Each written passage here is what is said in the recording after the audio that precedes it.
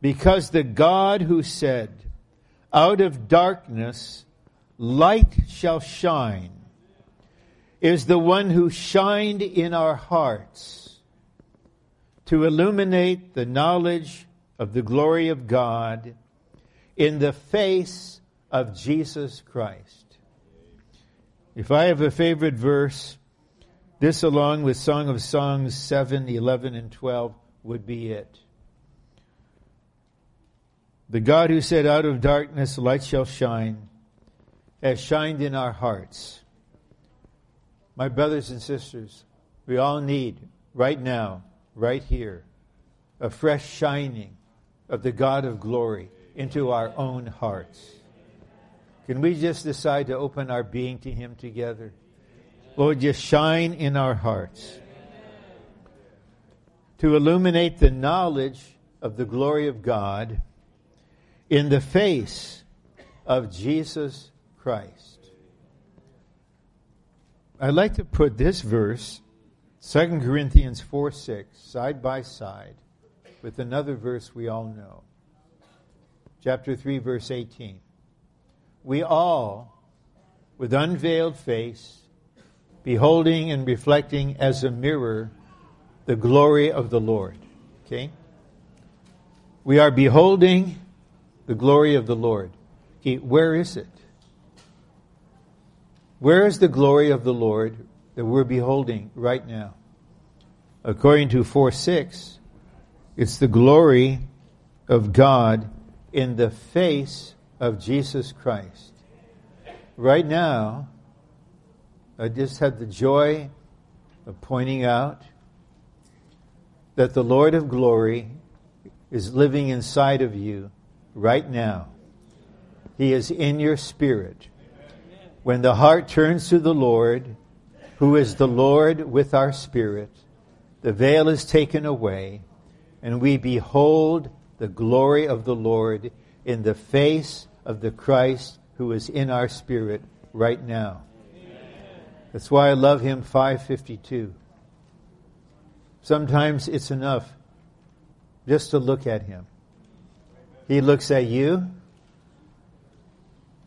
shining on you, transfusing his element into you, motivated by love, and you're just beholding him, receiving his transmission. That's how you get transformed. Sounds quite pleasant, doesn't it? Well, a lot lies behind these verses. So here are some of the verses that we'll go through. And then we will have at least addressed initially the word enlightened. Enlightened all that they may see. Because we are the ones doing the enlightening. We may be like someone like Moses. There he is leading the people of Israel out of Egypt. God leads them to the Red Sea.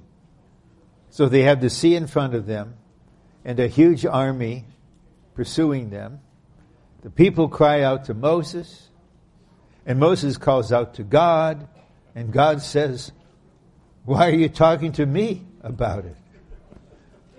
You stretch forth your rod. I'm one with you, Moses."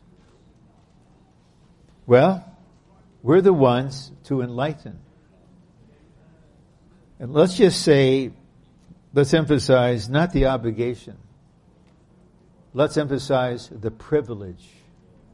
Wouldn't it be wonderful if all of us, between now and the end of 2018, maybe the Lord will lead us to pray this way, if every one of us in the next 13 months enlightened one other human being through our contact with them, that we would be the channel of enlightening. I don't think this is too much.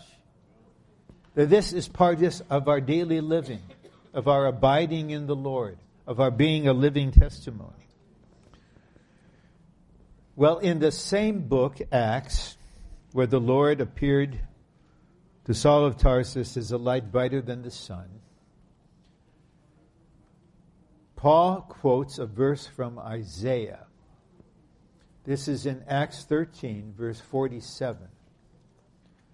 And he quotes a verse that's a prophecy concerning Christ. And the verse quoted says, I have set you as a light to the nations.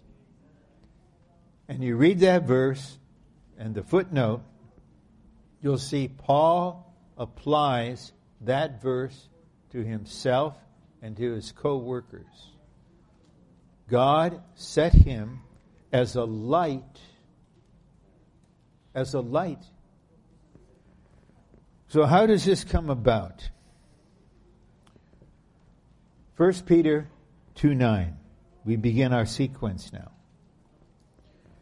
God has called us out of darkness into His marvelous light. This is what happened to all of us, whether we realize it or not. This is what happens when a person is truly saved. We're called out of darkness. Everyone on earth is in darkness. This darkness, they're under the authority of darkness. But the gospel is God's calling us out of darkness into His marvelous light. And then something happens. In 1 John 1:5, we're told emphatically that God is light. And in Him is no darkness at all. Then the Lord Jesus tells us in John 8:12, I am the light of the world. Then he goes on in chapter 12, verse 36 to say, believe into the light, that you may become sons of light. Have you ever had this view of yourself? You have been born of light. Your Father is the Father of light. Your Father is God who is light. When you believed into the Son, who Himself is the light of the world, you were born not only of the divine life, but also of the divine light. Because of this, Paul could write the church in Thessalonica in chapter 5, in verse 5, and tell them, you are sons of light, sons of the day. And in verse 8, he goes on to say, all are in darkness. You are sons of the day. Then consider this. I already quoted John 8:12. The Lord said, I am the light of the world. Now let me quote another verse. Matthew 5:14. The one who said, I am the light of the world, says to us, you are the light of the world. You. You ever thought of that? You are the light of the world, yet the Son of God incarnate is the light of the world. So also in Matthew 5, verse 16, the Lord goes on to say, let your light shine before men, before other human beings. Let it shine. That means we can cover it up. We can't hide it.